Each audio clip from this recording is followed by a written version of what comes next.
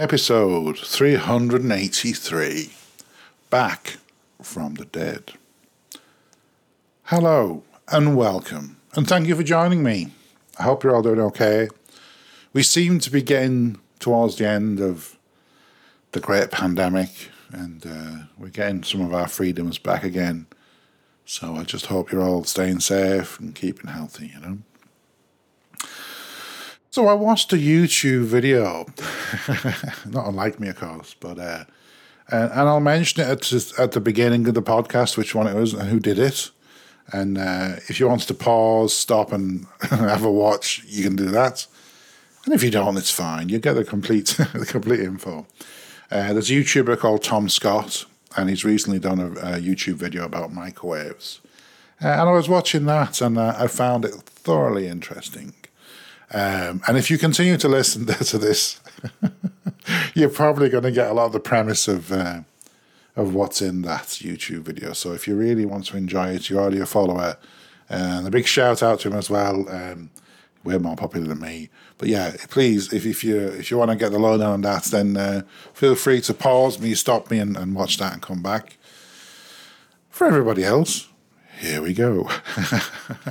So many years ago, I heard a story. I sort of read about it. This is sort of before the internet, and you might read something in a book, or someone might mention something they'd read about, an article. And I think this story is actually very interesting, how it was conveyed. But during the Cold War, for a long period of the 20th century, certainly the Russians weren't very over communicative, shall we say, with the West, for all sorts of political reasons, which are beyond the scope of this podcast. But they were very good at science and space and things, and it definitely was it was a disadvantage for everyone that we didn't have access to that. But a story came out, and this was, I suppose, after the fall of the Berlin Wall and the breakdown of the USSR. A story came out, and like any story, and I mean, story normally means fiction, you sort of take it with a pinch of salt, but it's a fascinating one, and I'm going to convey it to you now. So basically, at some point in the 20th century, I'm assuming it was after the Second World War, after 1945, probably before the 1970s. There was a submarine, a Russian submarine, and it was doing in international waters in the North Atlantic. And like a lot of submarines, they do have to come up occasionally. I'm sure they've designed them now so they can stay on the waters for a long time, but they come up occasionally. Anyway, this particular submarine, whenever it was, I'm thinking in the 1960s, it could have been early in the 1950s, but I think the 1960s, during the peak of the Cold War, when there was a lot of tension going on, there was not much communication about things. The submarine came up in the North Atlantic, and it was obviously near icebergs. And there was a particular iceberg that caught their eye. There was a black, dark patch on the side of it. And it hit something had hit it. I mean, the iceberg obviously moves as well, but I mean, it looked like something had hit it. The first thing is you think it's a ship, So they sort of sailed towards it because it was a bit of a curiosity more than anything, I think. And there was like a plateau, a flat piece at the top of the iceberg, and there was a little black dot on the top of this iceberg, just a jet black, tiny little dot. Now, I don't know how far they were away, maybe a few miles, maybe binoculars you could see closer, but they decided just to investigate. I suppose if you're a submarine crew, you're away from home for like 6 months or a year, and you see something a little bit unusual. Oh God, look at that! Is it a bear? I suppose polar bears are white, aren't they? But they're Irish, but that's a subject for a different podcast. But so they investigated, and it was a person. It was a woman. It was a body, obviously. They weren't alive, lying on the top of an iceberg, and they were wearing, Victorian, early 20th century, very, shall we say, very posh would be the word that springs to mind, but quite well-to-do clothes, all black, a hat, very well presented. And they noticed that this woman, a young woman, I think in her 20s, was frozen solid, completely frozen solid, And they looked at her, and her lipstick, she had red lipstick on, and it was so fresh looking. It was like, and this was probably, well, the assumption is this was the Titanic. This was somebody who'd got off the Titanic onto the iceberg and died because of the cold. This is the assumption, certainly from how the story was being retold. And it became evident to the people at the scene that that's what happened here, that this young woman was, well, not necessarily a first-class passenger, but somebody who hadn't got to a lifeboat and ended up actually on the iceberg itself, the one that the ship had hit, And I think what really got to the crew of this submarine was the fact that she was perfectly preserved. Obviously, she wasn't alive. She's frozen solid, And it was, she was quite incredible a sight, because she just looked perfect, apart from being frozen solid. And this would have been like maybe 30, 40 years after the Titanic had sunk, maybe more than that, actually. And I know the icebergs do move around. I mean, the iceberg had been heading south for 5 or 6 years before the Titanic hit it.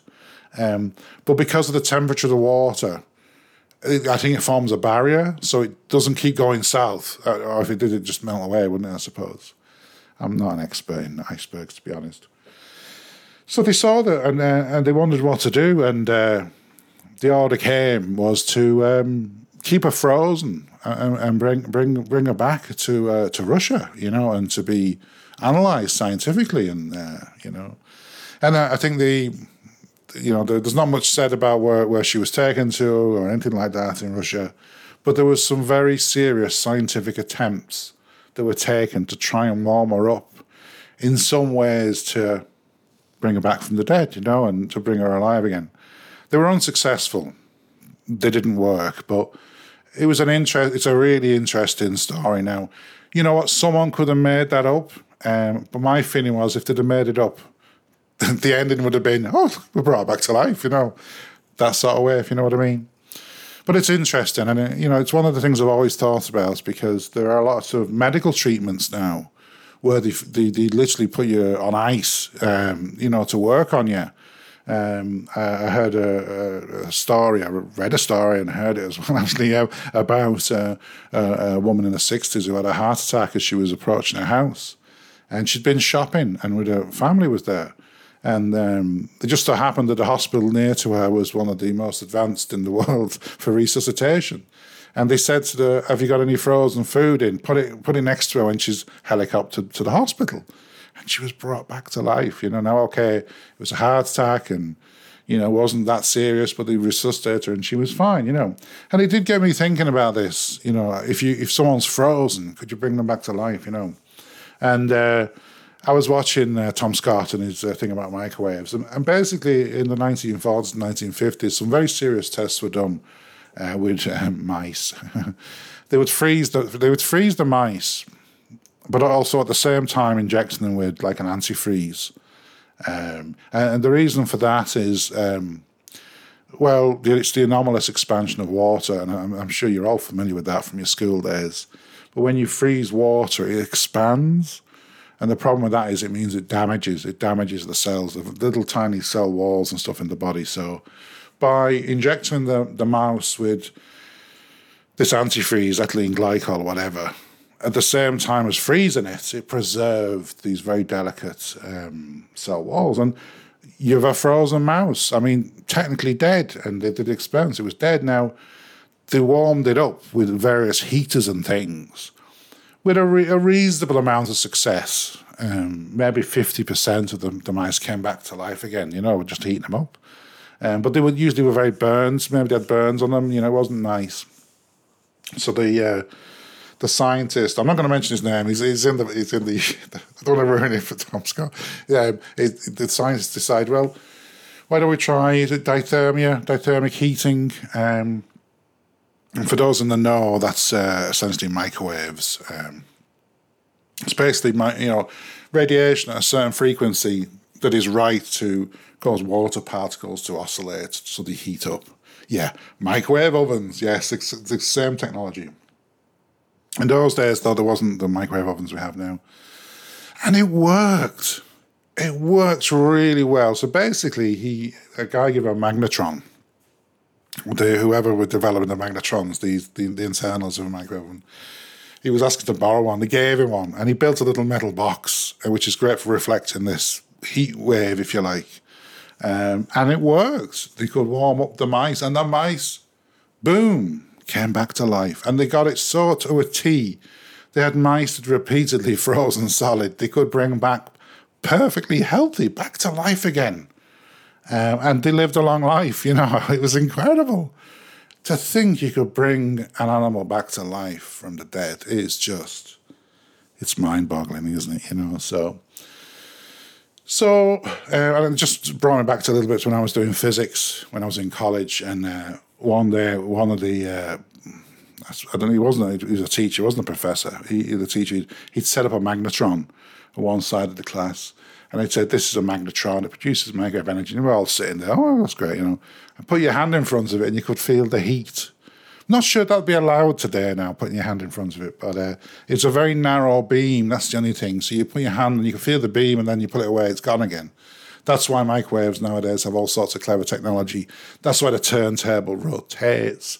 That's why the beam comes in a certain angle and it bounces off the sides and it tries to spread out the heat. But getting back from the dead, they were able to bring back, mice. They could bring them back to life using microwave heat energy after they'd been frozen solid. And it was very repeatable and measurable. And it worked. It was incredible. I'm still blown away now just talking about it. I think it's mind-boggling for me, you know. So, well, here we are 70 years later. Why aren't we bringing, you know, humans back from being frozen solid? And I do a podcast about cryogenics, where people have had their heads frozen or their bodies frozen, hopeful that one day they can be defrosted and come back to life. But it doesn't work that way, and it wasn't scalable. I mean, that's the heel of the home. That's the problem. You know, mice, you can, a small enough a creature, you can get the ethylene glycol saturated into them quick enough as you freeze them. But anything bigger, a rabbit, a dog, a human, it's just too large. It just doesn't scale. It's just impossible. And the ice crystals cause immeasurable damage internally, and it doesn't work, I'm afraid. So, but it's still an incredible thing, you know, that even if it was these poor mice, sounds awful cruel now, I know, but just incredible to think that you could bring an animal back from the dead. Wow.